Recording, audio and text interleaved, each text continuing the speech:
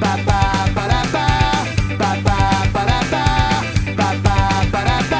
Chipper made this, the Chipper made this. Wow, what a difference. The Talkbuster Podcast. Hi, I'm Chris Chipman.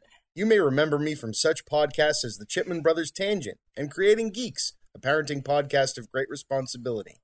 I'm here to bring you back to the late 90s, early 2000s, a time of Amrays and clamshells, a time of late fees and VHS tapes being replaced by DVDs, a time of stale gumballs and overpriced candy.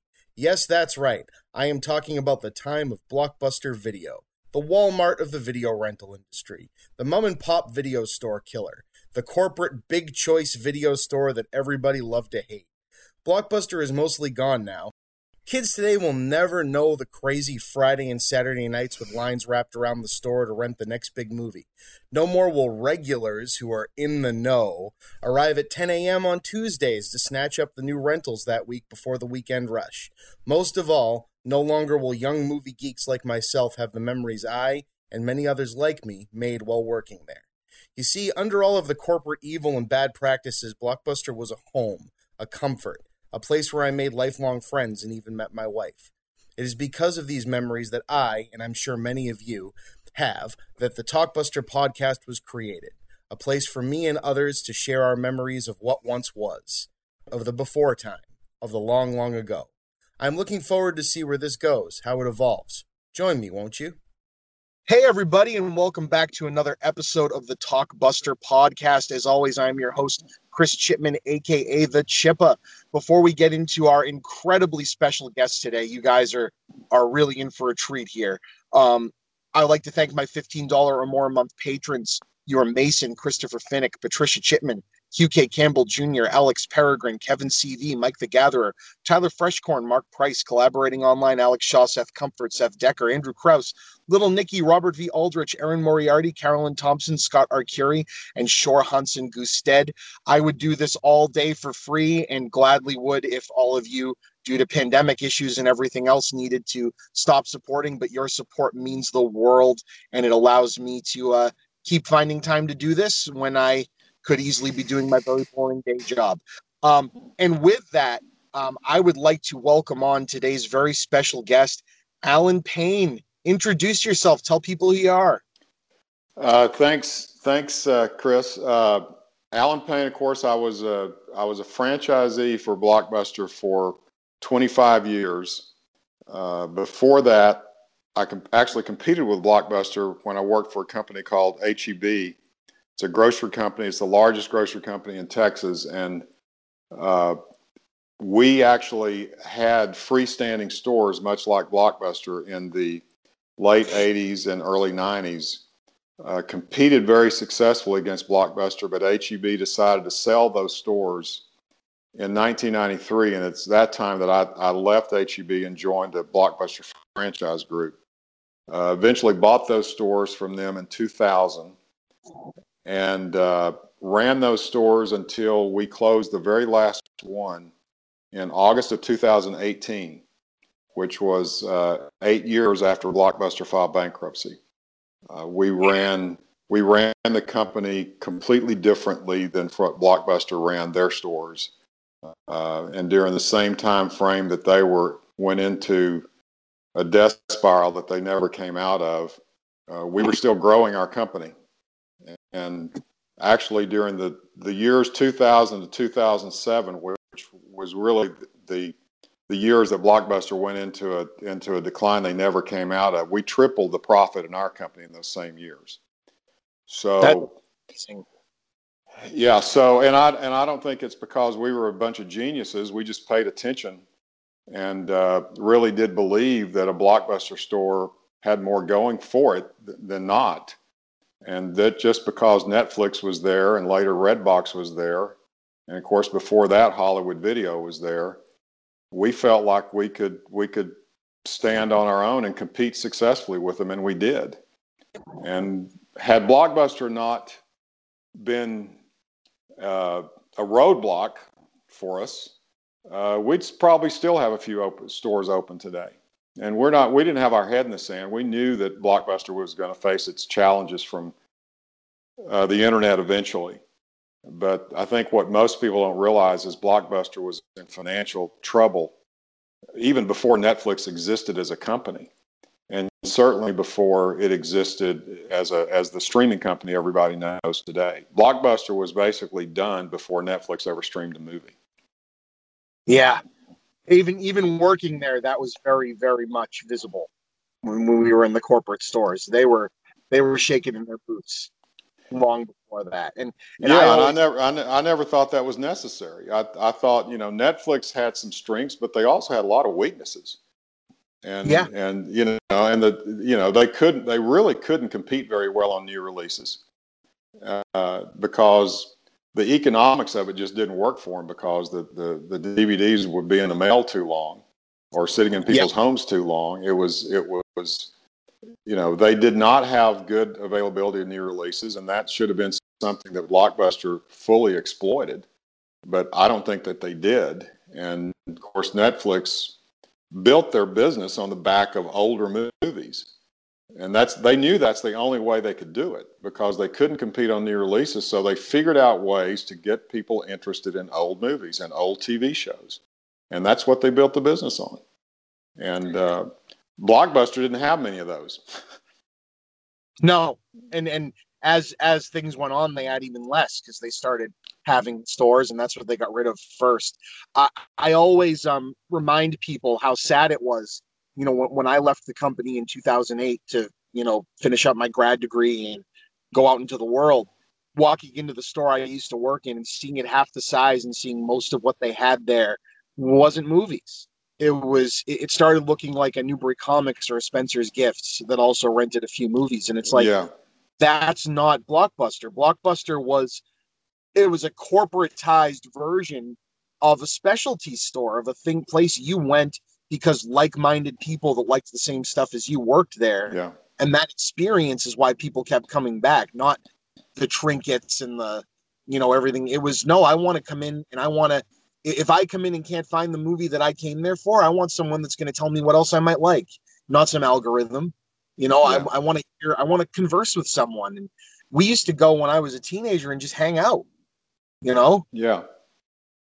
And I think that's a huge missing part of the world. The sad thing is, and having been there to see it all, everything that you saw in 2008 had all been tried multiple times before. Yeah. We even tried it. Think of us back at HEB in those days when we had access to a grocery store's distribution system.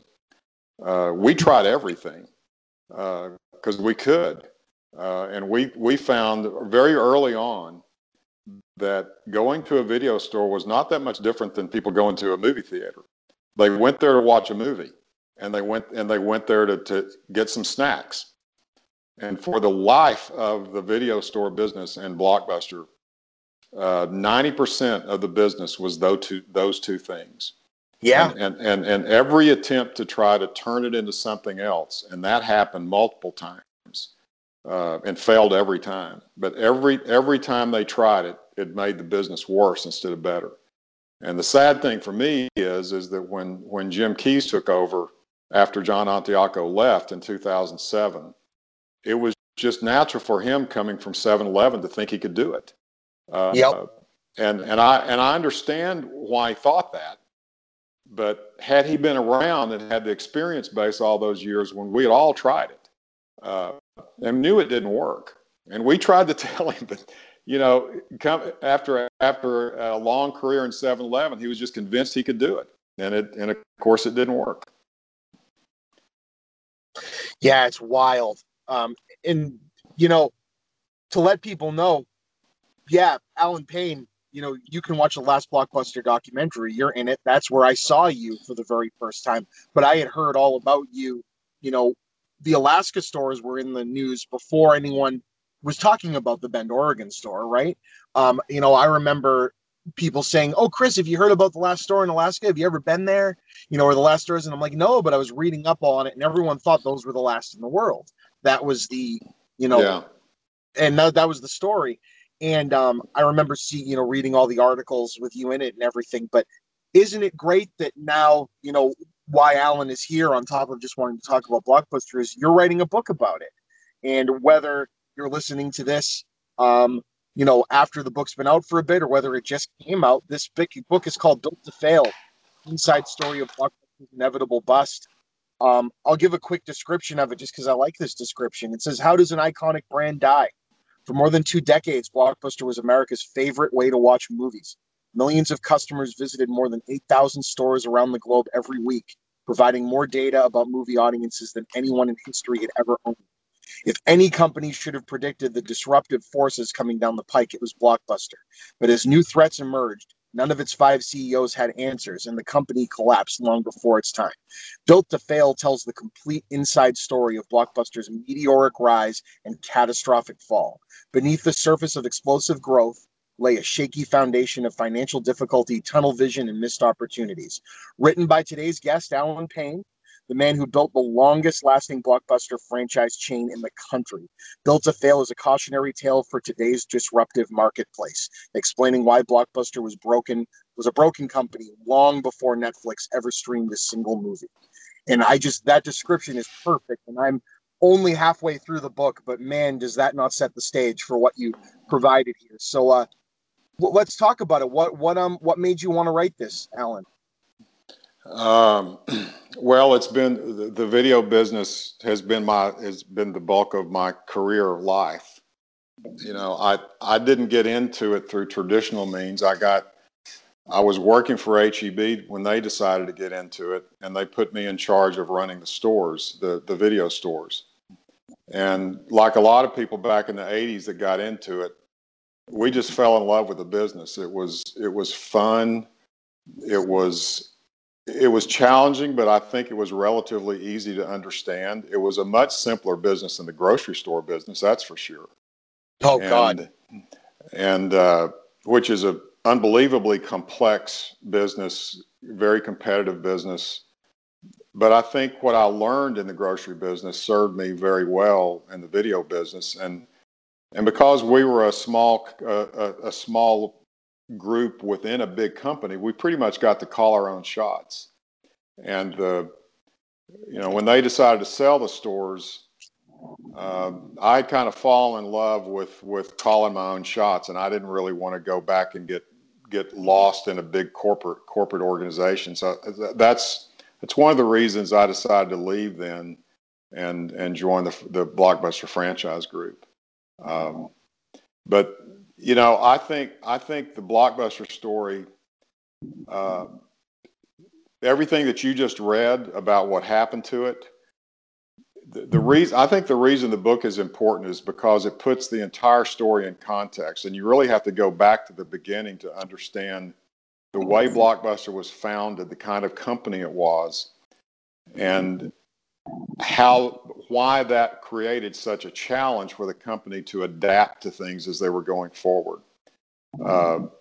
So as I get into the end of our store life, and I guess we were in 2016, 2017, when we finally decided, okay, this is really going to end. We can't keep this going much longer. So that's when I started thinking, well, I've had the perspective the entire life of the company. The wrong story is out there. Netflix streaming did not kill Blockbuster. I didn't feel like the proper story had been told, and so I felt it was a challenge. I wanted to do it. I didn't know how to do it. I'm the kind of person that can't go get a traditional book deal from a publisher. So I gradually kind of put together all the resources, figured out how I wanted to do it, found a great company here in Austin that helps people like me that want to tell a story but don't understand the publishing business. And it's a company called Scribe Media. So if anybody out there wants to write a book, they're the ones to work with. So, awesome. It's been like a 3-year project. I spent at least 1.5 years just doing research to make sure I remembered everything properly, and also to really try to piece the story together and connect the dots so I could tell it in a way that would be understandable to somebody that was not there all those years. So it just kind of gradually came together. as, okay, I want to tell it. This is the best way to tell it. And just through a whole lot of time and effort and help from other people and putting the information together, it came together, and it comes out on March the 9th. And I think for somebody that's not an author, and I'm certainly not one, you always have fear of, is it readable? Are people going to enjoy it? But I think it's a pretty easy read, and I tried to write it in a story form. There's a lot of information in it, but the people that have read it think it's a pretty easy read. And if you're particularly if you're interested in the business like you are, what I want to find out is people that really aren't all that interested in the business side of it. Is it going to be something that they're interested in? Because it's definitely the business side of the story. Right. But I think it's written in a way that even if you're not all that interested in business, but you're interested in Blockbuster, you might find the story very interesting, because it puts the business face on something that most people experienced for their most, for 10, 15, 20 years. Right. And that's, I mean, you hit on a point of like why this show has been so incredible for me, because it's like I spent 8 years or 7 years, hawking videotapes at a Blockbuster. And, I worked CSR all the way up to store manager, and you feel, a side of the company. And the best thing about this show is it's allowed me to connect with people that were on a completely other level and know what the gears and everything were really like behind it. And even someone who worked there for so long, it changes my misconceptions about what was going on. Because, we always used to say the store was such a fun place to work. And, we were what made Blockbuster great in the corporate stores, because we ran them like they were, our own individual comic shop, like where people had a very unique experience in our store, even though Blockbuster was trying to be a McDonald's that hawked videos, where every experience was the same. And when I talk to franchisee people, they seem to always talk about the stores more like we talked about them working there, because they actually saw what the customer wanted instead of what the numbers told them that they wanted. Or, like you said, Jim Key's thinking it could be run like a 7-Eleven. And I think one of the best parts about the book and what I've read of it so far is that it puts a time and place to everything. So people that lived it can know this is what was going on then. Wow.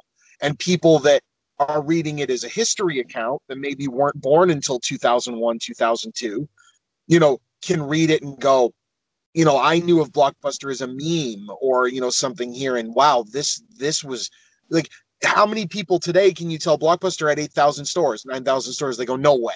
Yeah. Right. They didn't live it.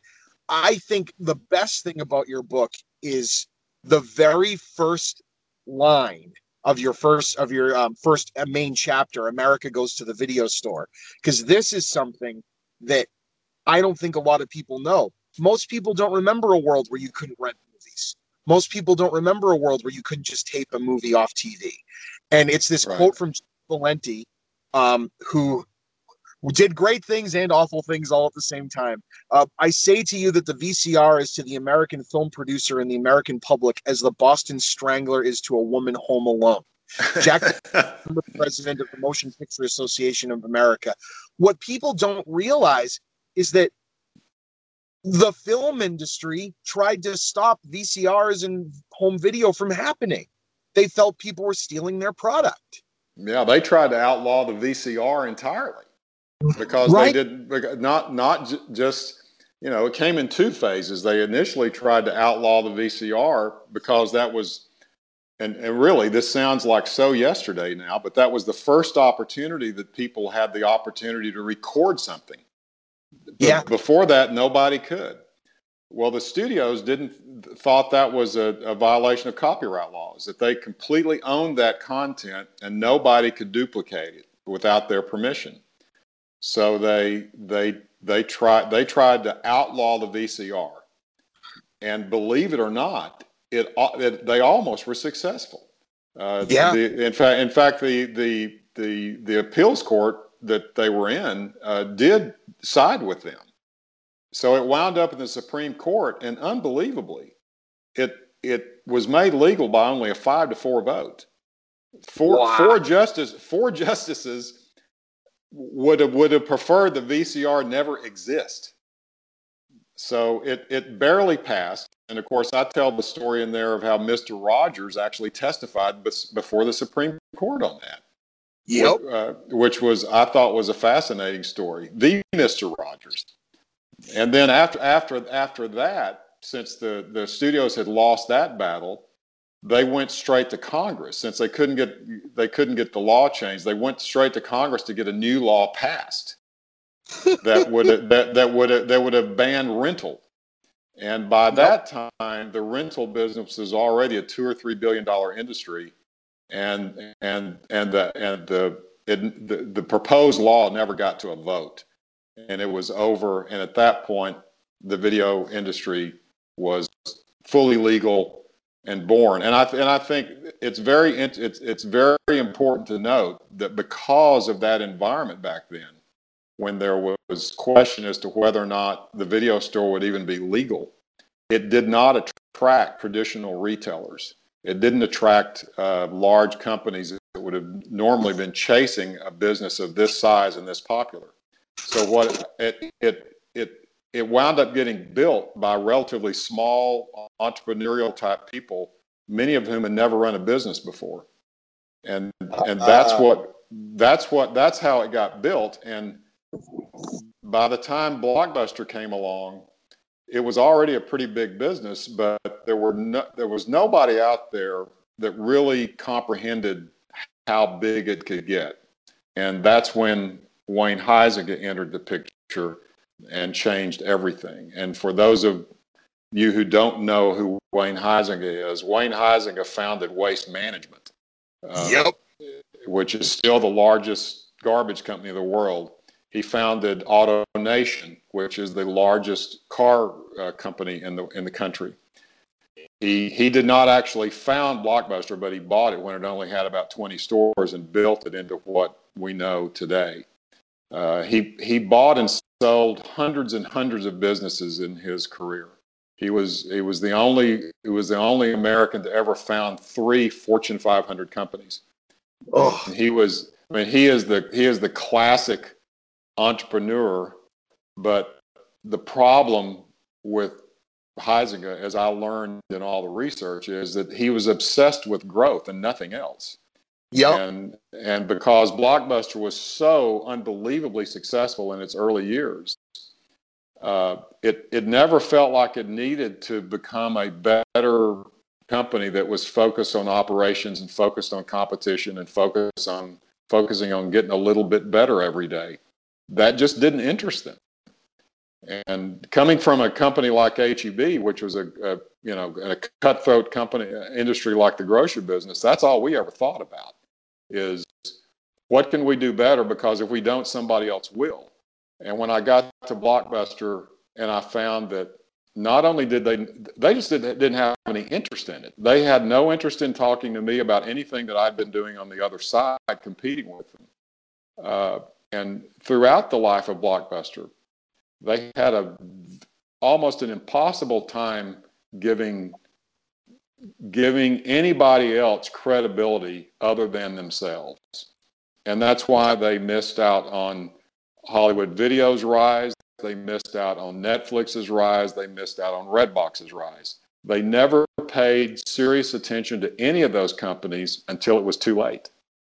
Yeah, they saw themselves as so big and widespread. I mean, and why wouldn't you? Like, if you were a general person in the public on the street, I still drive around thinking, on the next corner, I'm going to see a Blockbuster. It's all that was there. People didn't say, I'm going to go rent a movie. They say, I'm going to Blockbuster. You know, but don't forget, Blockbuster was never more than about 40% of the business. Exactly. It was by far the biggest, but it was a lot less than half of the industry. So there were competitors out there. And so the visibility to the company was, we're huge. It doesn't matter. We have no competition. And that's what killed them. A lot of it, because like you said,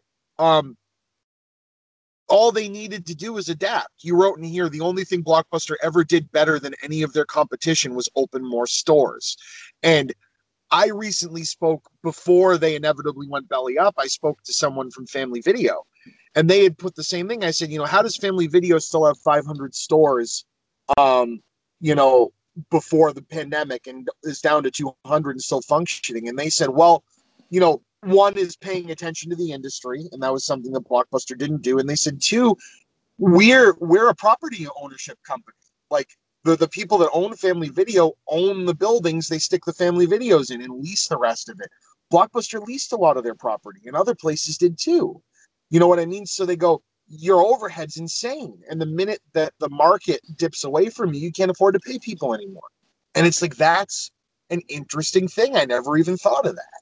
Yeah, they had a different take on the business. It's interesting. Their business model was similar to the way we ran the business. They had larger inventories and they were priced less.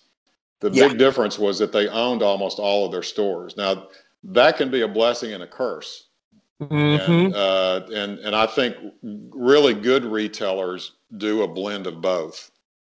But in our case, in our little company, we didn't have the resources to do both.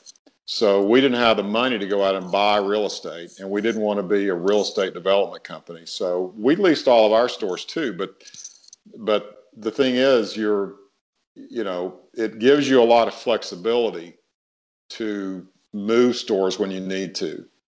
So there's good and bad to both sides. I always felt like the video business needed to be primarily a business where you lease the stores.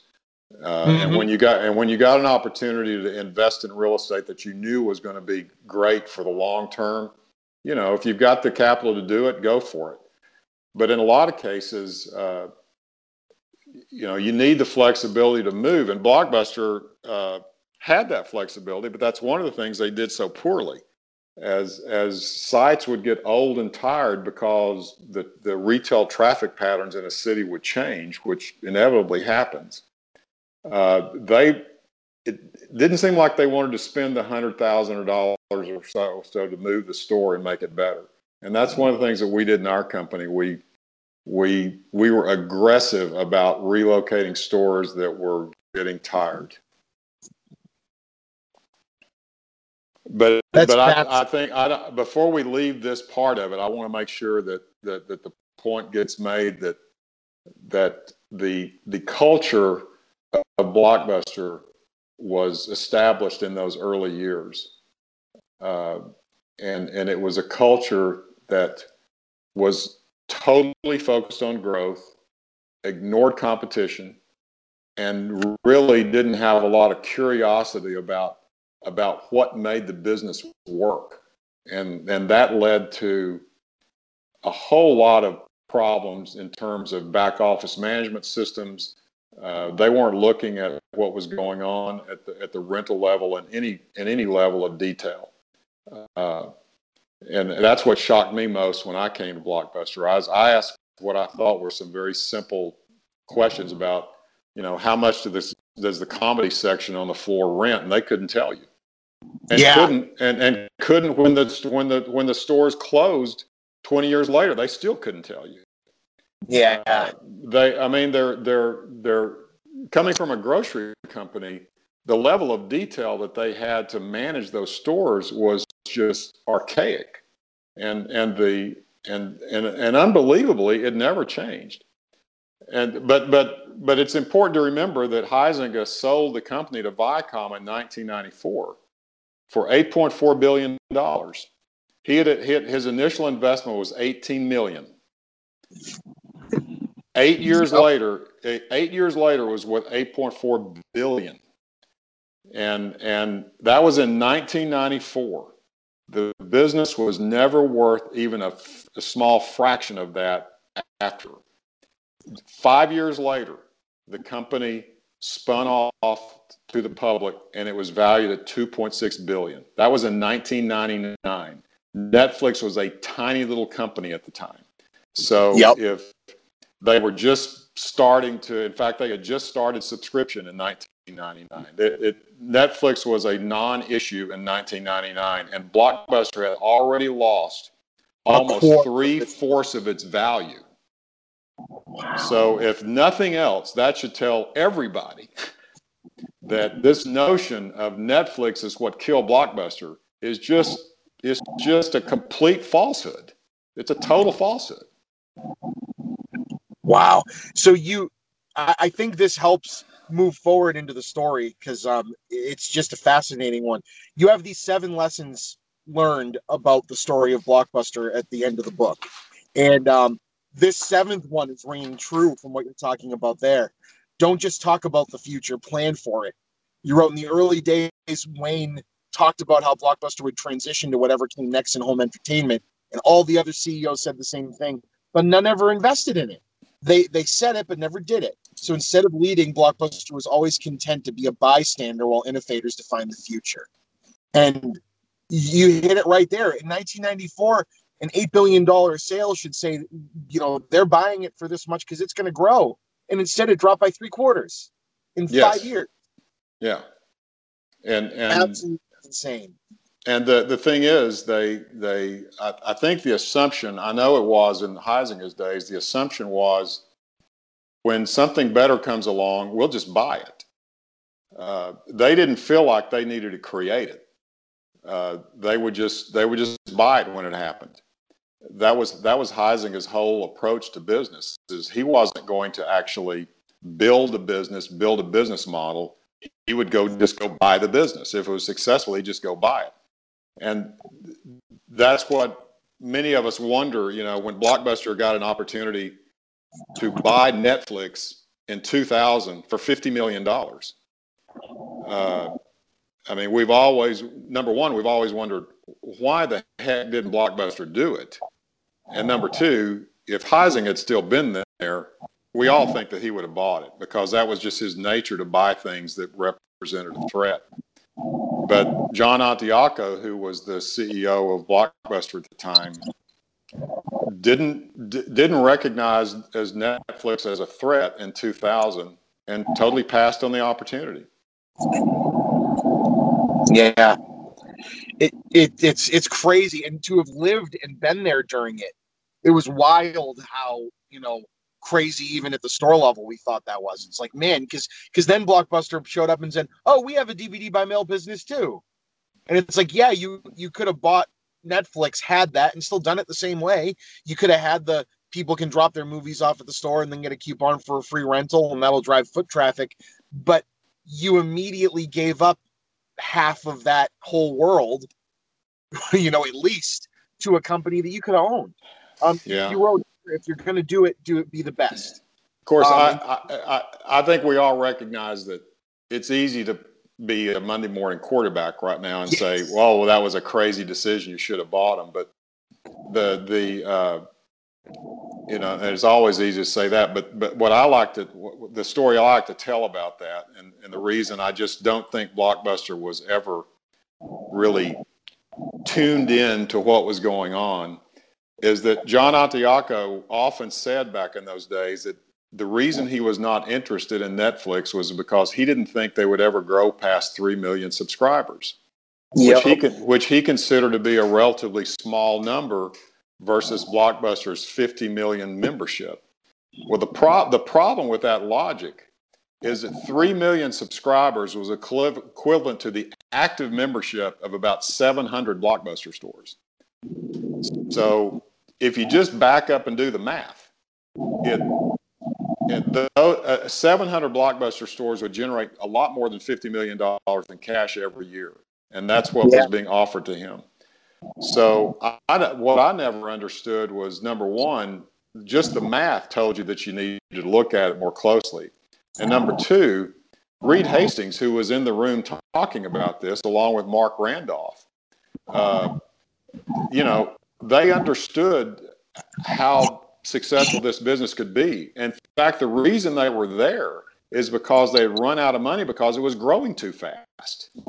Yep. So that's the only reason they were there. And because they didn't have access to any new capital because of the dot-com bust that had just happened. So the capital markets had shut down.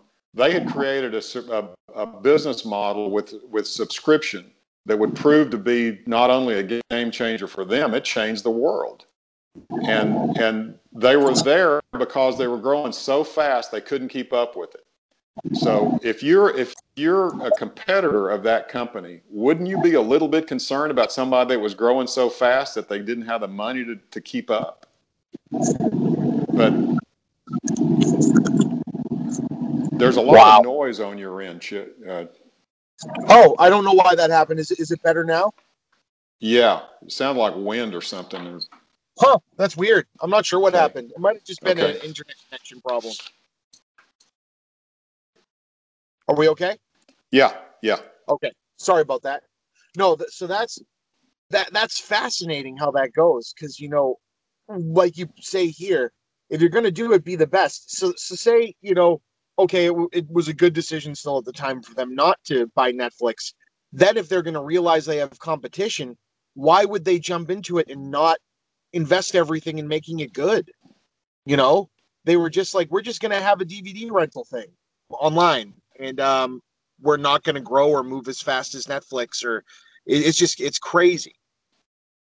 Well, what always, and it wasn't evident to me at the time, because a lot of this you can look back at and kind of figure out what happened. But Of course, you were saying a while ago, you know, Blockbuster talked about it, never did anything about it. Well, that's what's so frustrating, because everybody knew that at some point Blockbuster would be faced with delivery of movies via the internet. I mean, everybody knew that was going to happen. Now, nobody knew how big it was going to get, because all of the early shots at it had really not been that material. And maybe that's why Blockbuster kind of fell asleep at the wheel, because if you remember, you know, cable television had the ability to do it.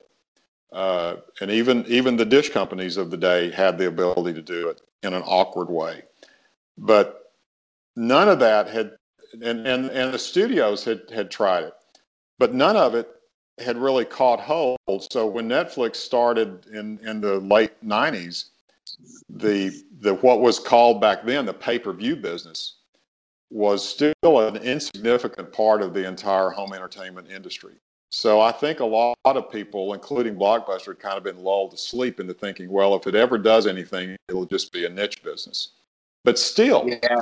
if you're the leader in the industry, and you know that at some point there's going to be enough bandwidth, everybody knew it was going to come eventually, and that's what held it back up to then. There wasn't enough bandwidth to really do it properly. So wouldn't you want to have a division in your company about studying all that, and to be sure that you understood it better than anybody else? But Blockbuster never did. And in fact, one of the things that came out, and when they finally decided that they were going to take on Netflix with the Bob Mail business, I mean, this is long before streaming was an issue. They put somebody in charge of it that had no experience in it at all, because Blockbuster didn't have any expertise within the company of what an internet business was all about. And even though Netflix was mailing stuff through the mail, it was very much an internet-based business. That's where they transacted with customers.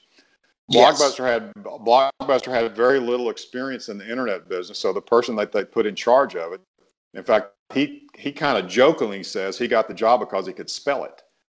I know he was just trying to make a joke, but that was kind of the environment in Blockbuster at the time.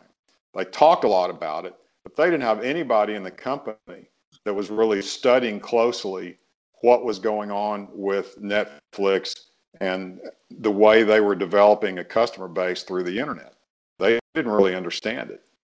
And in fact, when Blockbuster finally did decide to get into it, they never really committed to being as good at Netflix as Netflix was, and they never even came close to being as good as Netflix, and that's why it proved to be a failure. Right. Another point you hit on here that is, measure what matters. They never clearly defined what mattered. They moved the goalposts to fit what they needed rather than the other way around. That really, we saw that as a store manager. It would seem almost every new set of, this is what the end caps or price points and what you're going to be hawking this week is going to look like. It seemed every single thing was just a dramatic shift in a different direction. And when you have young, low-paid employees that are kind of there because they just really enjoy movies and want to talk to people about movies, it shook up their ability to be good salesmen because they weren't selling what they were enthusiastic about. Yeah.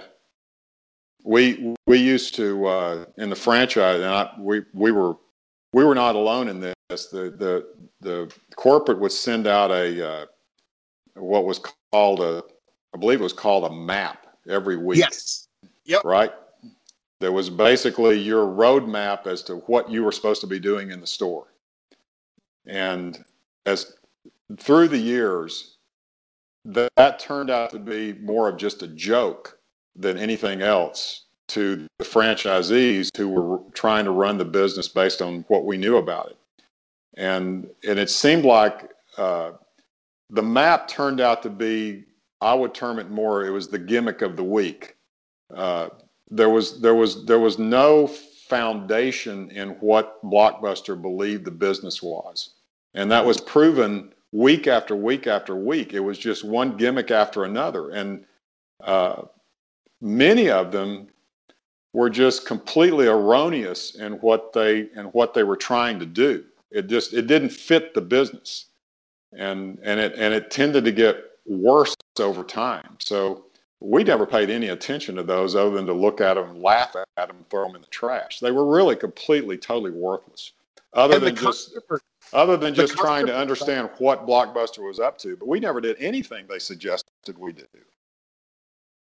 And the customers felt it. You know what I mean? Especially customers that had a franchise and a corporate store available to them.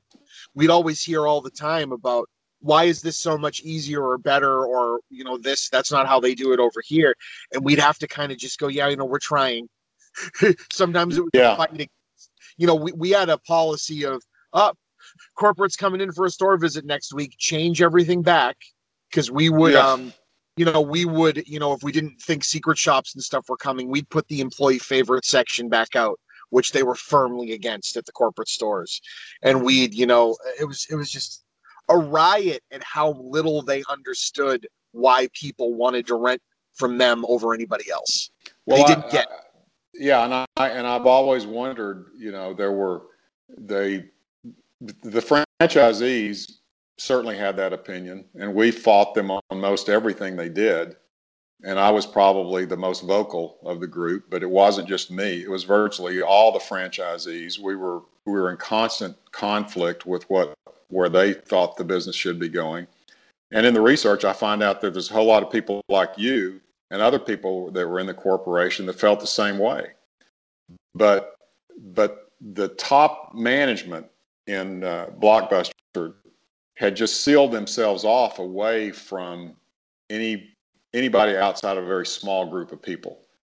And the best example I can give of it, and I tell this and it shocks people, but when John Antioco joined the company in 1997, he was a very, very, number one, the company was in deep trouble at the time in 97. And he made some really smart moves and got it turned around. He was very engaged with the franchisees. He was very engaged with the corporation. He was everywhere, asking questions, listening. He re-energized the company. But this is not an exaggeration to say that after he had been there for about 2 years, the franchisees never saw him again. Wow. The only time we would see him would be at functions, at social functions, to receive awards or something. He never attended another franchise business meeting for the entire life of his tenure at Blockbuster.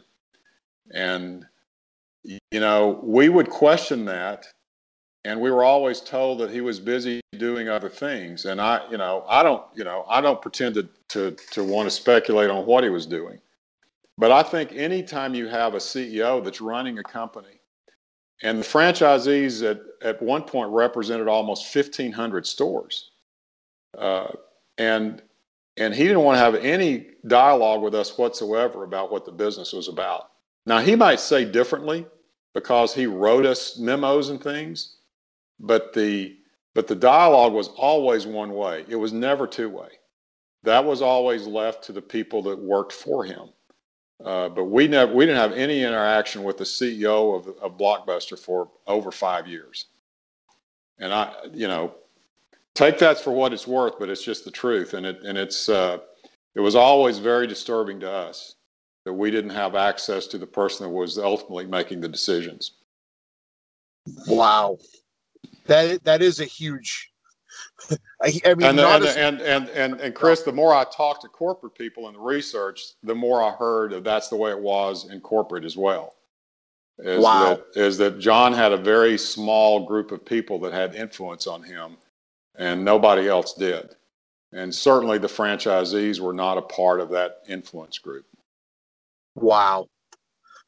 So, man, I like I said, I just can't wait to read this entire thing, because it's awesome to have lived through something that just seemed so unflappable. Like, it just never seemed when I was working there that would ever be a place that wouldn't be around.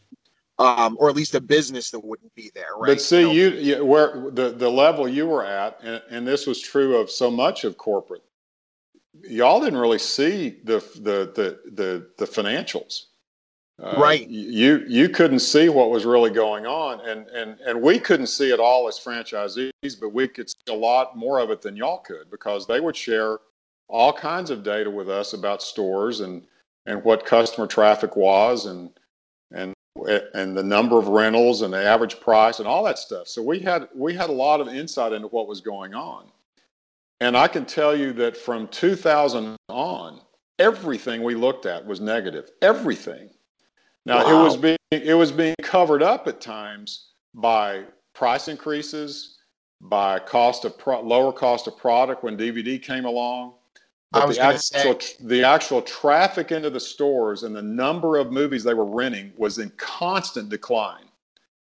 And so anybody that paid attention to it knew that they were headed for disaster if they didn't turn those trends around, because they were all just being covered up with other things. So, I mean, it was obvious to anybody like me that looked at things in that level of detail. But they never would acknowledge it. Yeah. And of course, the biggest thing that I point out in the book is when the business switched from VHS to DVD. Right. That's exactly what I was trying to get to. You read my transition perfect there. Yeah.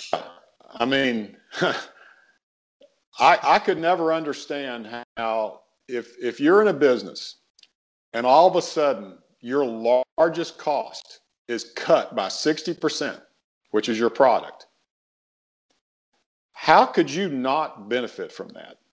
Right. And the thing is, I understand that there was some concern at the time that because DVD was going to be priced direct to consumer, the rental window literally went away. Okay, so we are faced with the threat of whether or not Walmart is going to put us out of business by selling movies instead of renting them. So that was the threat. Well, I never thought that was going to happen, but I didn't know that. But as a few years into it, it became very obvious that as many movies as Walmart and everybody else was going to sell, and you can go back and look at the statistics, the rental business stayed relatively stable through those years. So it became very, very obvious that even though more people were buying movies, just as many were still renting them. But yet Blockbuster managed to, over the course of 5 or 6 years, they managed to be spending as much for rental product for $17 movies as they were for VHS that were $60 movies. So how do you do that? Yeah.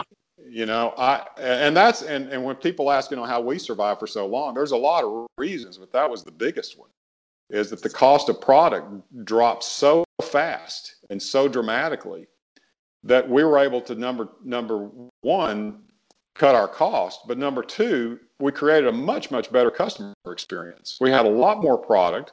Much of it was priced for less than it was in VHS days. And so we took advantage of the low cost where Blockbuster had less product and higher prices. So what do you think happened? Yeah. If you look at Blockbuster's entire price structure of VHS days and DVD days, it got much higher with DVD when the cost of product was much less. And on top of that, they had less of it, particularly in catalog, which is what Netflix was renting. Netflix built their entire business off of sending 80-90% of their subscribers old movies. Blockbuster didn't have most of those old movies. So they were being beaten by a company that they didn't understand because they didn't know how to rent that stuff. Well, right. And the thing is, with an older movie, people that are looking for it are usually looking for it, so they don't need a whole store to walk through to get it. But what Blockbuster lost by not having that old product available that Netflix gained over them was that you go into a Blockbuster and you might grab that old movie because they didn't have what you came in looking for. So then you go and do a deep dive and rediscover something. But Netflix had it right at your fingertips. You said, I want Blazing Saddles. We've got this. You want Dracula? We've got this. You want, Romancing the Stone? We've got this. And Blockbuster was just inundating them with product that, people, wanted to come in and browse. That's what they wanted to come in for. They liked the idea of, I'm going to get this new Transformers movie, but let me go take a walk through the horror section. And the minute that looked like they didn't have as much, you immediately go, enough times with them not having the movie I'm looking for, I'm just going to assume they don't have it, and I'm going to go to Netflix. Yeah, and here's the worst part. They were all those DVDs that were older movies, and the catalog is what we called it, or the BSI back in those days. Mm-hmm. It was Blockbuster was renting it for $4. You could go to Walmart and buy it for $4 or $5. All that old stuff. So that was another part of the equation that I never understood. We rented all of that stuff for $1 for 5 days. Yep. And we rented at least 5 times more of it than Blockbuster did. So at least in some stores it was much, much more than that. Right up the street. What's that? For the franchises. For the BSI, if people were like, you didn't have it, or why is it so much? We'd go, just go to Beverly. You can get it for $1. That's sad, isn't it? Yeah. But when I would bring that issue up, and I'll never forget, I was talking to an executive VP about it. And I asked him, I was explaining to him how much success we were having from renting older DVDs. And the thing is, they weren't expensive. You could buy them. Most of the average cost for this old stuff wholesale was like $8. It wasn't expensive. So you could afford to get very, very aggressive building that catalog inventory. And what we found is the more aggressive we got, the more we rented. So I was trying to explain this to a corporate executive, and he was totally convinced that all we were doing was trading people down. That people really came into the store to rent new releases, and that's the only thing they were interested in. And the only reason they would go to catalog is if you didn't have the new release they wanted. No, they didn't understand that this was a total experience we were trying to create. That we understand that new releases are important, and we rented more of them too than Blockbuster did. But we also rented a whole lot of catalog, most of which they didn't even stock. So, and I could never get them engaged in a conversation about that. In fact, it kind of became a joke. Oh yeah, Payne's the one that rents all the old stuff. Okay, we rent all those, so we also rent more new stuff than you do, and the numbers proved it. But it was because they were so singularly focused on new releases, you couldn't get them broken out in thinking about it. And of course, at the time, I didn't really recognize what Netflix was doing because they were in their early days. And it was not till a couple of years later that they started being pretty open about the fact that they were renting so many older movies and very few new ones. And you know, we learned from that and realized we could do the same thing. And even though, because we were a video store, we never approached like in Netflix, only about 20% of what they rented was new releases. 80% was old movies. In our stores, and in a Blockbuster corporate store, it was about 90-10. About 90% were new releases, about 10% were old movies. In one of our stores, it was about 50-50. We were renting about as many. In fact, some stores were renting more catalog than we were new releases. And instead of trying to force the customer to do what we wanted them to do, we just gave them what they wanted. Yeah. And the thing is, the catalog was so profitable, and even though we were continuing to invest in it, the gross margin on catalog was always about 90%. Well, that was a whole lot more than new releases. So you could rent it for less. And the main thing is it kept people coming to the stores. If they weren't interested in the new release of the week, they still had a reason to come. And that's what in fact I remember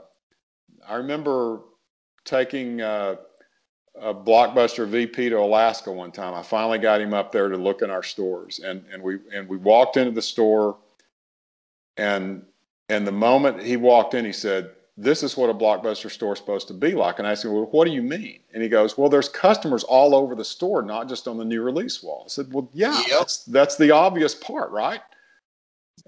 But he was not in a decision-making role, so even though he understood what we were doing, he never had any influence on what Blockbuster did. So, there was nothing he could do about it. A thing that I had always thought back when I was there, and I don't know if they ever would have been able to replicate something like this, but before the streaming thing took prominence, the thing that Netflix had that I think the average consumer really loved was the ability to set up a queue. It was the ability to say, when I return this movie, it's going to give me what I want next. Or if they don't have that, it's going to send me something else that I told them I wanted. And it's also going to inform me when the thing I was looking for came out, which means I don't have to walk into a door and bother the poor young CSR taking all the tapes out of the Dropbox and get the same response that everyone was getting, that we don't have it, we don't have it, we don't have it. Right. It was this automatic, I get to set up what I like and it knows what I like, but there's still a physical transaction happening that the streaming can't even replicate, because streaming is just, I got 5 minutes into this and I don't like it. And since I have nothing invested in it because I didn't transact in this movie, I'm never going to give that movie a chance and I'm just going to move on to something else. But at a Blockbuster, you might grab oh crap, I didn't know they made a 7th Nightmare on Elm Street. Let me grab that. You know what I mean? And then you have to commit to it, even if it's not good. Yeah, and it's by the way, it's $4. Yeah. Plus late fee, plus late fees. Oh, and then plus the which is a whole nother store. VHS restocking charge, which we also used to warn people. Yeah. On that DVD, they're only going to charge you what it costs the company the money of it till you return it. But on that VHS tape, you're getting charged $120. Good luck. It's crazy, wasn't it? But what you talked about Netflix, yeah. I mean, when the queue had its benefits, it also had its problems because we knew that Netflix had throttling formulas, and that you may not get the movie you really wanted, and it wasn't going to come today. It was going to come tomorrow or the next day. So yeah, it was a great, obviously it was a great business model, and it was very successful, but it wasn't perfect. Like we talked a while ago, you probably weren't going to get a new release for at least several weeks after it came out. If you were, Yes. if you really wanted a new release, you needed to go to a store, and because the price of DVDs was so low, our goal was always to be 100% in stock on new releases by the second week. It was not realistic economically to do it the first week, but you could do it the second week and still keep your business model intact. That was our commitment. There was no way that Netflix could do that. So we knew we had them beat on that. Number two, we knew they had access to the entire, their warehouses were filled with every DVD that was ever made. We couldn't do that in every store. But what we did is anytime a customer asked us for a movie that we did not have, we bought it. Every store had the right to do that. They didn't have to ask permission. We actually marketed the program. It was called "We've Got It or We'll Get It." As those movies would come in, they would go in a special section where all the customers could see what had been requested. Those were huge sections where people would start to gravitate to because they go, "Oh, well, this is what's new. This is what's new." They'd go there. Yeah, I've walked through this library 28 times, but this is the stuff that I wouldn't have seen. Yes. Yeah, and a fellow customer requested it. So somebody else wanted to see it. Maybe I want to see it. So that was just one of many ways we tried to help customers go to things that they wanted, that we thought they'd want to see. Well, now Netflix had their own ways of doing that on a website. It had some advantages. But in our view, walking into a Blockbuster store that was fully stocked and had movies merchandised in a way that I can go around and have fun looking for stuff, that was something that Netflix could never duplicate. So the only question was, in our mind, okay, we're doing the best we can. We understand that we've got some weaknesses, but we also have some strengths. So we're going to do the best we can. We're going to see what happens. Well, we saw what happened. Over the course of those 7 years, our customer count never went down. In fact, most of those years it went up. Yes, there were some people that preferred movies through the mail. And in our markets, it probably expanded the market, but it didn't hurt our business. Our sales never went down during that time frame. Our sales never declined until the Great Recession hit in 2008. They never declined. They were flat to up every year. All those years that Blockbuster was in decline. So in our view, and of course, we were in Alaska and Texas, and even in Alaska where people think, well, maybe Netflix didn't have overnight delivery. No, they did.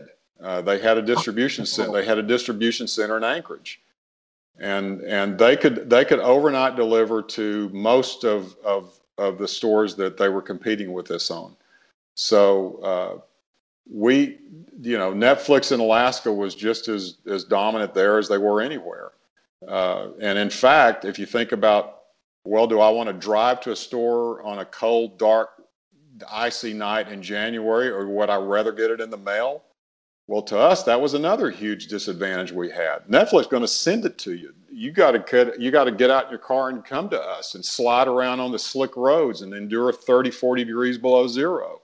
But we're shaking on our boots at all this because we certainly can't match that. So we do the best we can, and what happens? We grow the business every year where Blockbuster's going down. Netflix, I'm sure, we never knew how many subscribers they had in Alaska. Obviously, that information was not available to us. But we knew that whatever they had, they weren't hurting us. And maybe they were taking a few customers, but in the process of improving our stores to try to match Netflix, we actually attracted more. So that's what happened. Wow. And so in Alaska, was it all franchise, even at the height of the company? Yeah. We had the entire state. Of course, by the entire state, there's only like 600,000 people in the entire state. So right, it's not that many, and 2/3 of them live in the Anchorage area. And how many stores was that at its height? We had 17 stores in Alaska at its peak. Wow. Yeah. And when in 2018, how many was it down to? Well, just the two. Just the two that closed in August of 2018. There were 2 stores that were closed. That just still blows my mind that, like, I love hearing that you had solutions to those questions I always had. How could a store make itself marketable? Because that you have this quote here, which I think is an awesome full circle quote to the original one about VCRs from Quentin Tarantino, of all people, who is definitely a person that gets a little bit, crazy about his intellectual property. Yeah. He called the video store a cultural thing that has been lost. Nothing worthwhile has taken its place. To tell you the truth, I don't know why it was lost. And then you beg the question, managed differently, could Blockbuster still have been here? And you showed that at least after the initial decline, it was able to go on healthily for many years. Well, we profitably operated until 2018. And keep in mind that we were, for the last 15 years that we were open, we were constantly battling bad Blockbuster press. And as I say in the book, we couldn't even have a sale without people thinking it was a going out of business sale. Mm-hmm. It was a constant battle.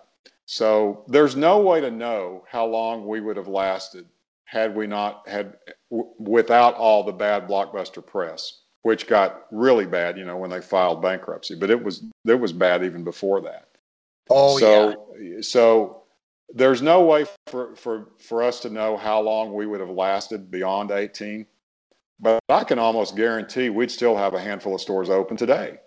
I guarantee that. And yeah, it would be a much smaller business, but this was just 2-3 years ago, and we still had in those 2 stores in Anchorage, we still had 4,000 or 5,000 customers through them every week. Wow. So there still was a business there. It's just that we understood that it was declining. And I just wonder, would it have really been declining like that had we not been fighting? I mean, Blockbuster became just synonymous with failure. It was hard. It was hard to fight that. And we never had our heads in the sand. We understood what was going on. That by then, the Netflix streaming business was really hitting its stride, and we understood that this is changing the world. But now you can debate all day whether Blockbuster should have been a part of that, and I think they should have been, but they weren't. So we were battling with stores. That's all we had. Right. And the stores could be made interesting enough to keep people from converting to Netflix. Eventually, we'd have probably lost out, but we could have kept going a whole lot longer had we not been battling all the bad press of Blockbuster. I don't think there's any question about that. And it stuck with it even after 2018, right? Every little positive thing, and again, it's become such a niche, memeable thing that all the positive stuff coming up about the Oregon store is, people latch on, and Blockbuster his Twitter account can switch on for a day and get 15 million shares on Reddit, or whatever. But still, even to that, every positive thing, the world is already set up to turn it into a negative, right? They do that Airbnb thing, which is something they had in motion before the pandemic, and all the news articles come out, Blockbuster closing and converting to an Airbnb, sign of last thing. And it's like, no, they're doing fine over there. They're being hurt by the pandemic, but this was a nice thing they did for fun. They're still a store. You have it all wrong. Yeah. It's, as I say in the book, the history gets written by the victors. Well, Netflix is writing the history about what has happened to home entertainment. And they're still dominant and probably will be for the rest of my lifetime. Yeah. But what would have happened? These big decisions that get made change the course of business and industries. What would have happened had Blockbuster been a partner with Reed Hastings, and Reed Hastings be running the mail and eventually the streaming part of the business, and Blockbuster be focused on the store business, and somehow in there they figure out a way to blend the two together somehow in a way that works. I mean, there's no way for any of us to know what that might have looked like, but smart, creative people that are in touch with customers kind of find ways to make things like that work on some level. And I mean, I really think that there would have been some way for a few stores to stay open for the people that enjoyed that experience. But you know, it was not to be because Blockbuster didn't have the financial stability to ever have a chance to make that happen. right, and the view of the public is that they had it, and that's what I love about this story, is that they, you know, they were hurting for a lot longer than anybody knew. Oh, yeah. And these decisions, like to me and you, it's like you should have bought a company for $50 million, and it's like they didn't see it that way. It always amazes me too when you talk about that. You know, you look at companies like Amazon that were entirely digital based and now have brick and mortar entities. You know, they have places to do drop-offs and returns. They have brick and mortar stores where you can buy things that they sell. It's like the world is folding over on itself. And had they teamed up and survived, maybe we would have seen a resurgence. You know, maybe that blip with a Blockbuster in it at the beginning of Captain Marvel could have come with an ad campaign of, and by the way, we opened a store in New York, Chicago, and LA, you know, and we're going to have 3 Blockbusters in the US again just to celebrate this and see how it goes. Yeah, and what would happen right now if you went out with the message of, okay, in order to have access to all the movies in this Blockbuster store, you've got to subscribe to 6 different streaming businesses, right? Which is kind of the way it is now. If you want access to everything, you got to do Netflix and Disney and everything else. You know that's the only way you have access to all of it. Now, if there's a Blockbuster store there that can actually, you know, of course the studios have some control over that. Netflix isn't going to necessarily sell you the DVD and all that stuff because that's not their business anymore. But if Blockbuster had the financial clout to say, okay, we're going to, you know, at some point after you debut that on Netflix, let's put that out in DVD and put it in the stores and continue that experience. And you can make money, we can make money. I don't know what that would have looked like, but what we know is it never had an opportunity to do it. And to me, that's the sad part of it, because we never got to try. Right. Now, having been someone that had a chance to see and attempt to point this in a different direction, even under the umbrella of that name, even though you got to do what you wanted, looking at something like Netflix and all these streaming platforms now, one of my biggest complaints about them, that piece that they're missing, is the browsing piece. It's the piece of seeing cover box art, walking around and getting excited, and hell, you know, maybe like places like Bank of America that have that chat bot, you know, that you can talk to that goes to a real person in a call center. Maybe we employ people like that work for Netflix. It's like, this is your video game geek and your movie geek, and they're going to, you know, help you out figuring out a rental. Is there any way, do you think the public wants that process and more experience? I think they do, and I really don't know why anyone hasn't capitalized on trying to figure out how to integrate that. You just faded on me, Chris, again. Oh, sorry about that. Am I still here? Am I back? Just barely. Weird. Okay, 1 second. Okay. How about now? No. Huh.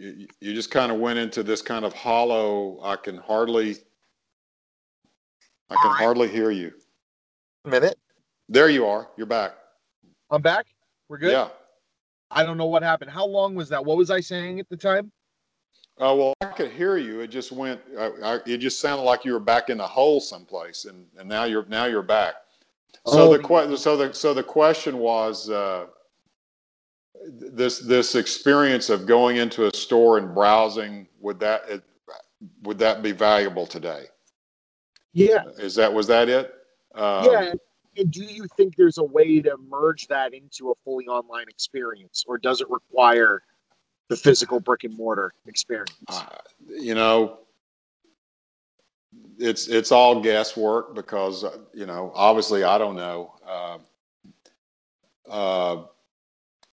I think it would be difficult, only because people's behavior has already changed, and I don't know how you go back.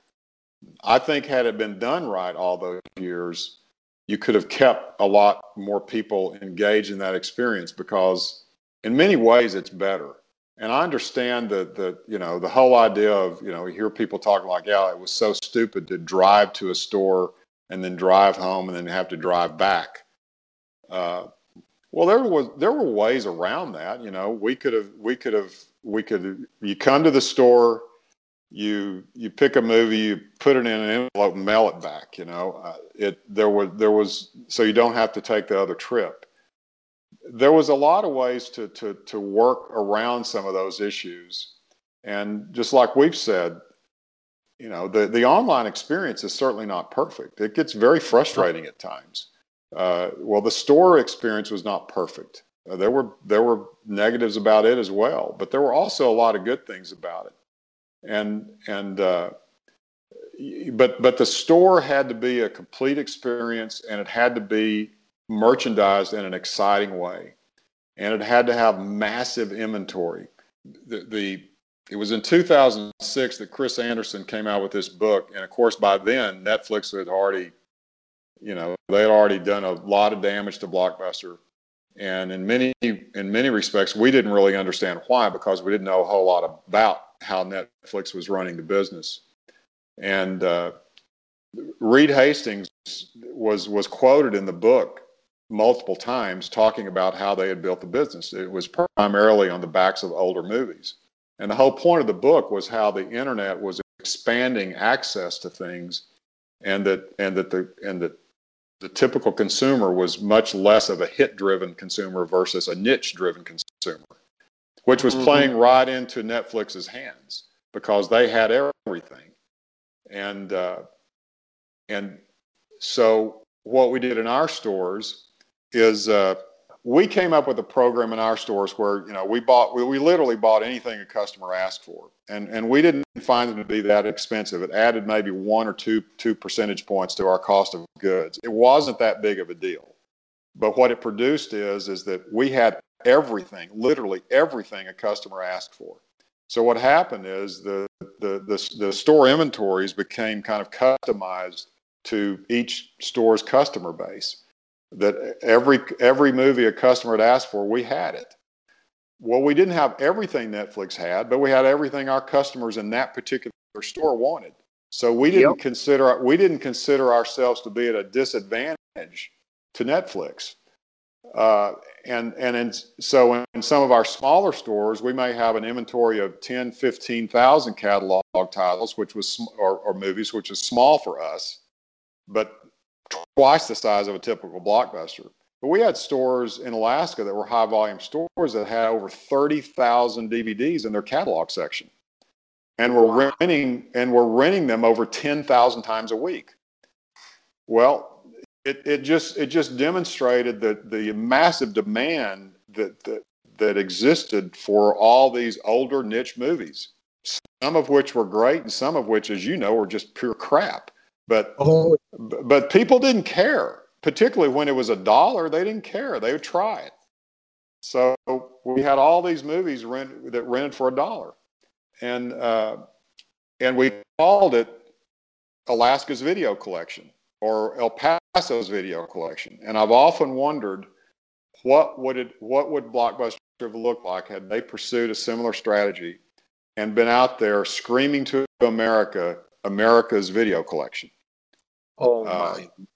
I mean, what would it have looked like? I mean, what would that have done to Netflix had they been out there screaming to America that we have every movie you have ever asked for in every Blockbuster store, and we'll rent it to you for $1. So instead of paying $20 to subscribe to Netflix, you can get everything you want here, and you're probably going to spend less. And it might be a whole lot more fun because you get to come in and immediately look at a couple of thousand cover boxes instead of scrolling through a screen. You know, I know that we had inherent disadvantages, but we also had a lot of things on our side. And you wouldn't even have had to have 2 trips to the store. We could give you an envelope when you left and put it in the mail if you want. Well, and think about it. And this just popped into my head when you were talking. Think about it in terms of a pandemic situation like we had here, right? Where every business had to step up and say, how do we make our product more easily available to someone who's afraid of going out? And you'd think Netflix with a DVD delivery or a streaming would have an advantage there. But if you could look at the inventory of your local Blockbuster online and tell Uber to deliver you that movie, which either they don't have streaming at all, or you'd have to pay for another $8 service to get it, or rent it on Comcast. But if you just wait for it for an hour and the same person that's bringing you your pizza will bring you your movie, it's gold. Yeah. And of course, fortunately, we never had to face that challenge. It would have been a big one. But yeah, if you're a healthy, successful business, sometimes you can adapt to challenges like that. Wow. But my point was that, you know, way before the pandemic, Blockbuster stores could have had everything. And the thing is, I've talked to studio executives about this, and you know, Blockbuster was primarily a customer of new releases. Well, that's the very movies that the studios would prefer to sell at Walmart instead of sell at Blockbuster to rent. And so, but they would have been exceptionally excited had Blockbuster said, well, we want to buy, I don't know, 50,000 copies of X movie that you haven't sold 5,000 of in the last decade because we know that we can build a business in that in the stores. Well, the studios would have all of a sudden been on Blockbuster's side instead of constantly fighting against them. And because Blockbuster could have bought literally millions of DVDs of older movies. And the thing is, I've asked some of the studio executives about this, would they have had a problem with this? Because they were selling them in Walmart, but they didn't consider that to be a replacement transaction. They always considered the sale of a new release, which was precious to them because they were making about $15 every time they sold a movie in Walmart. Where that same movie that was renting in Blockbuster, their cut of it was going to be $1.50 or so. So they would much rather sell it in Walmart. But when it came down to the lower priced movies that were the older movies, they would have just as soon sold a few million of them to Blockbuster as sell them to Walmart to sell. So, you know, it was a part of the business that we never found out how big it could have been. All I know is how big it got in our stores. And we had stores that were renting every week over 10,000 catalog movies. Blockbuster's total rental in a store was 2,000 or 3,000. Yeah. So that included, and most of that was new releases.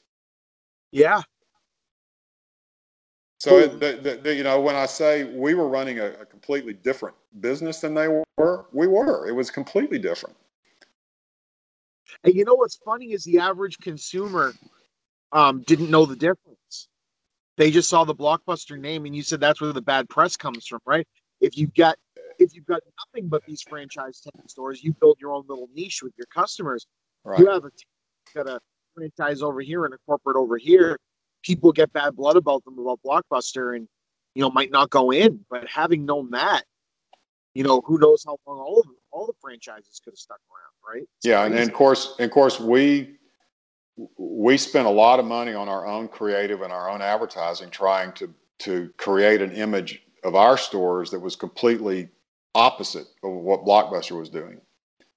And we were fortunate in that our markets we didn't share it with corporate stores. In fact, all the stores in Alaska we owned, all the stores in El Paso we owned, all the stores in the Rio Grande Valley we owned. So we could, some degree, create our own image in those markets because Blockbuster corporate stores were not there. The problem was is a lot of their advertising was national, so it would be hitting our markets. So we were constantly having to try to retrain customers as to what our Blockbuster was versus what they thought a Blockbuster was. So what would have happened had we all been doing the same thing? You know, who knows? There may be a couple of thousand stores open today. I don't know. Right. I mean, like I said, you know, even though the structure was different, Family Video had 500 a year and a half ago, right? Yeah, and they just closed them all. So that tells us something, you know, that even if you were doing it, a lot of things more right than wrong, the business is, you know, seriously challenged.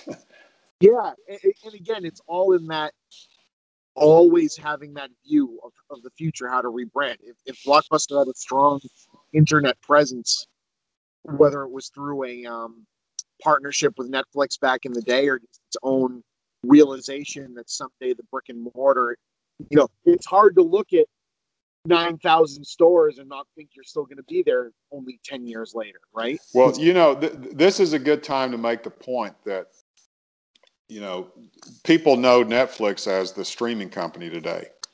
Yeah. Well, what they did is that they used their by mail business to learn the business and to transition to the streaming business. There was, and of course, they're still in the by mail business, but it's a small piece of the company now. But they used that expertise to transition to streaming. Well, there's no reason Blockbuster could not have done the same thing. In fact, Netflix, in terms of DVDs rental, was never even close to the size of Blockbuster. Blockbuster, even when they filed bankruptcy, was still renting a whole lot more DVDs than Blockbuster was mailing through the mail, like 4 or 5 times more. So they were always a much bigger company in terms of DVD rentals. Yet they didn't take the expertise that they supposedly had learned from that and understand what was going to come next. That was Reed Hastings and Netflix that did that. And I, you know, to me, there's no reasonable explanation for why Blockbuster at least didn't give it a stronger shot. Now they claim they did because they eventually went into buy mail, and of course there's a whole chapter in the book explaining what a fiasco that turned out to be. And they would say completely differently because they were growing faster than Netflix was at one time. But they were only doing it because they were giving movies away. And they were destroying the stores in the process. And you were in a store, so you know a lot about what that was doing to you. It was terrible. In fact, man. I would hazard to guess, and you tell me if I'm wrong, that by the time you left in 2008, the availability of new releases in your store was probably the worst it had ever been. And like, you'd be like, this was a huge movie, and we'd have maybe 2/3 of what we used to have. There you go. And you ask anybody that was there on the ground watching it at the time, and that's what it was. Yet Blockbuster, of the management of those days, John Antioco, Shane Evangelista, everybody else that was there, they would tell you that they had Netflix on the run. and maybe they did have Netflix on the run, but they were killing the stores in the process. And that was never an option. You could not have a Blockbuster store that was worse in 2008 than it was in 2000. That was a recipe for disaster. It was never going to work. Ugh. But because they all left in 2007 before bankruptcy, it's easy for them to blame it on their successors. But I think anybody, and people can disagree with me, but anybody that really looks at the details of what happened, I don't think they can come to that conclusion. Wow. Well, Alan, for the semblance of time, sounds like you and I could talk forever, and I have an absolute blast speaking with you about this book. I wanted to give you the microphone to yourself to either hit on a point we may have missed or just to say anything you want to say and hawk your book so people know where to get it. Well, I think the most important thing to remember with all of this is, and I think it's true of most stories like this. You know, there's a lot of sides to it, and people can read it, and you know, they're free to disagree. What I hope people will do, if you're really interested in what happened to Blockbuster, this is clearly the most comprehensive book about it that's ever been written. And it probably is the most comprehensive book that will ever be written about Blockbuster, because there was such a turnover of management in Blockbuster over the 25-year history that I don't know anybody else that was there long enough to even tell it. So, and I don't know of anybody that would have an interest in telling it, because it was a story of failure. So why would you go back and want to write a story of failure? So, so I guess the point is, if you really want to know what happened to Blockbuster, this is a good place to find out. And what I would encourage everybody to do, if you're interested in it, read the whole thing. Because if you go and read a chapter or two, you're not going to be able to put it into context. And I know when I was working on this so hard with the help of some other franchisees trying to understand how to tell the story, it was very important to understand the first 8 years and how unbelievably successful Blockbuster was, and how even for great companies, it's very difficult not to get very complacent and very arrogant in some ways and think that you've got it all figured out.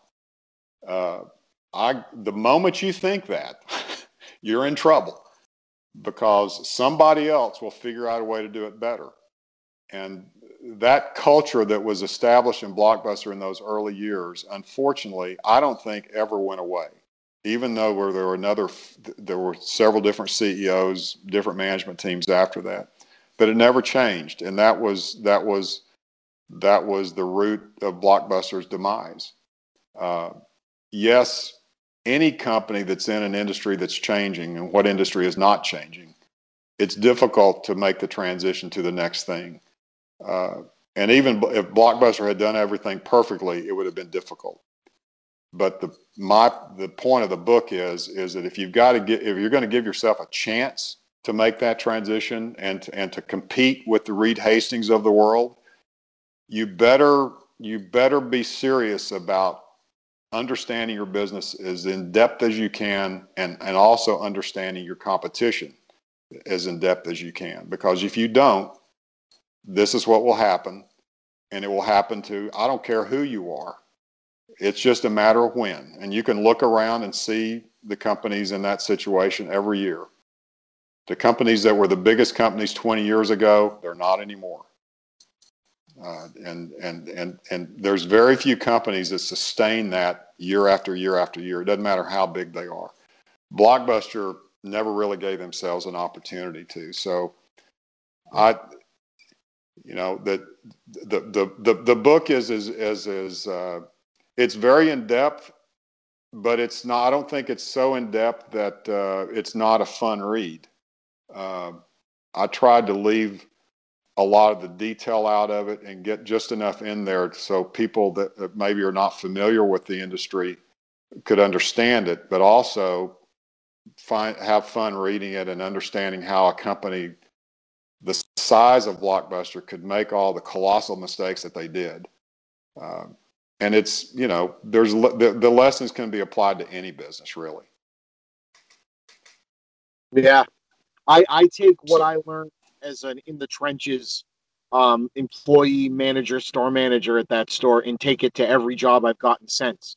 I don't think there's many jobs in retail or in corporate or in anywhere that was as hands-on, because since you're hawking a very singular product, for the most part, it's a very easy job to be able to do as an employee, but it's a very niche and very complex job to become great at. And when those well-oiled machines of the store in like 2002, 2003 were just moving, there's nothing like the feeling of a good team. There's like an enthusiasm that even the customers have, like when you're getting people out the store fast and getting people what they want. That's the kind of thing I try to impress upon employees that work for me today. Is how you create a camaraderie like that.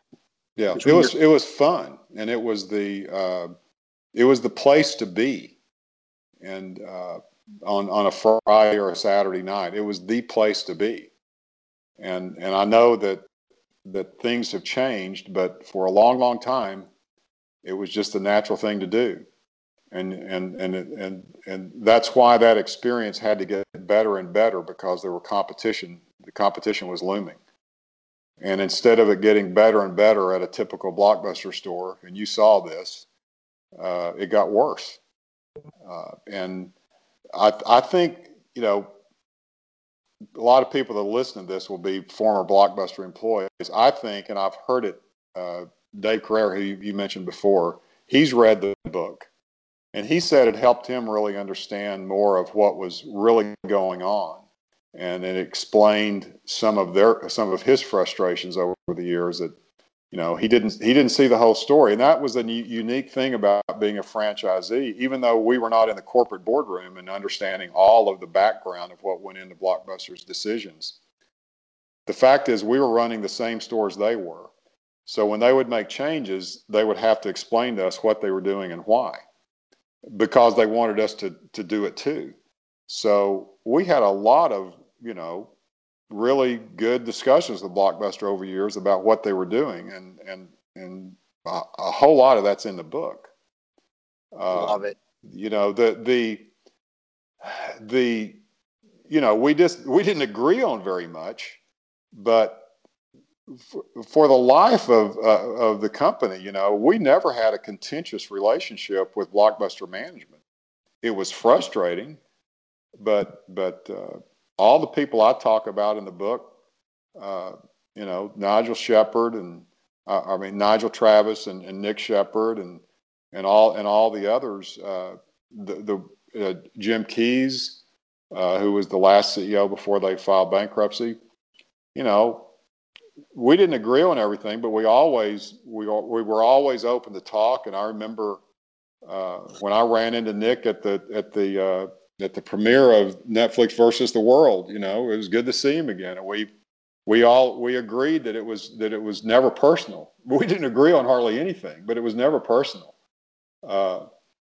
So as people read the book, this is not a personal attack on anybody. It's just a different take on the business, and you can agree with it or disagree with it. The only person, and I pointed out in the book in the conclusion, the only person that I wanted to talk to that wouldn't talk was John Antioco. Yeah. And of course, he would have been the most important, because he was the CEO during all this time that primarily we've been talking about, from 1997 to 2007. Not only has he not talked to me, he hadn't talked to hardly anybody about in any level of detail.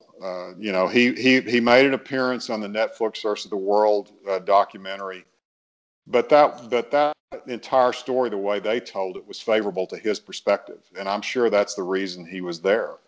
Yep.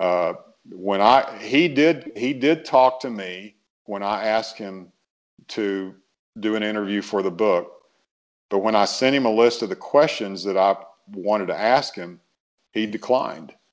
And that's, and I hate to say it, but that's pretty typical of the way he ran the business for the last 7 or 8 years. He was very distant. And as I say in the book, all his communication with franchisees, for the most part, was from a safe distance and one way. He never put himself in a situation where we were going to have an in-depth discussion about what was going on in the business. He avoided that completely. And ever since he left in 2007, I think that's what he's continued to do.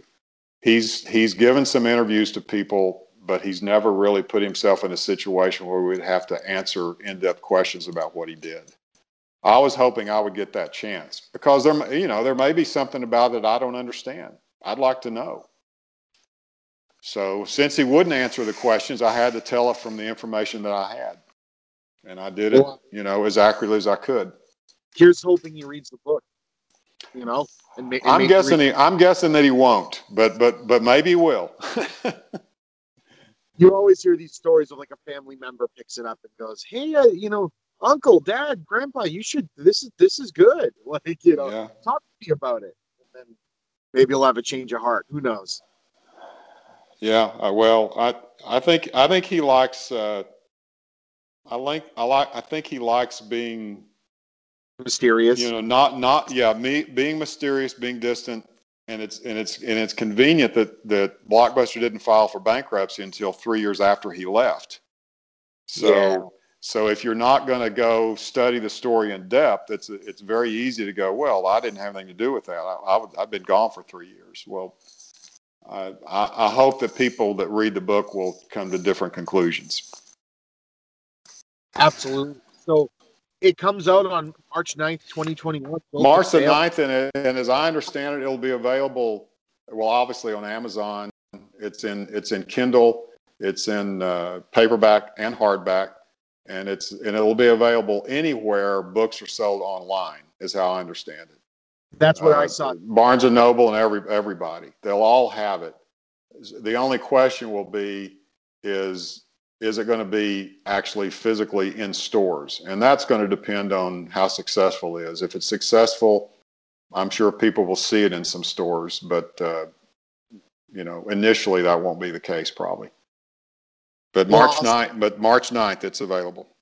Well, I'll say this, just from my experience of the half of the book that I've been through so far, and just through this discussion with you, I think it would be anybody listening to this that's even a passive fan or remembers the world of Blockbuster, or maybe is too young to remember it and wants to know more, this is the book you have to read. There's no story out there that's going to tell you this story, and it's an important one, and it clears up a lot of misinformation that I think is out there. And Alan, I am honored that you gave me the time that you did to talk about this, and just thank you so much for putting this out into the world. Oh, you bet. It was great to talk to you. I enjoyed it. Oh, same here.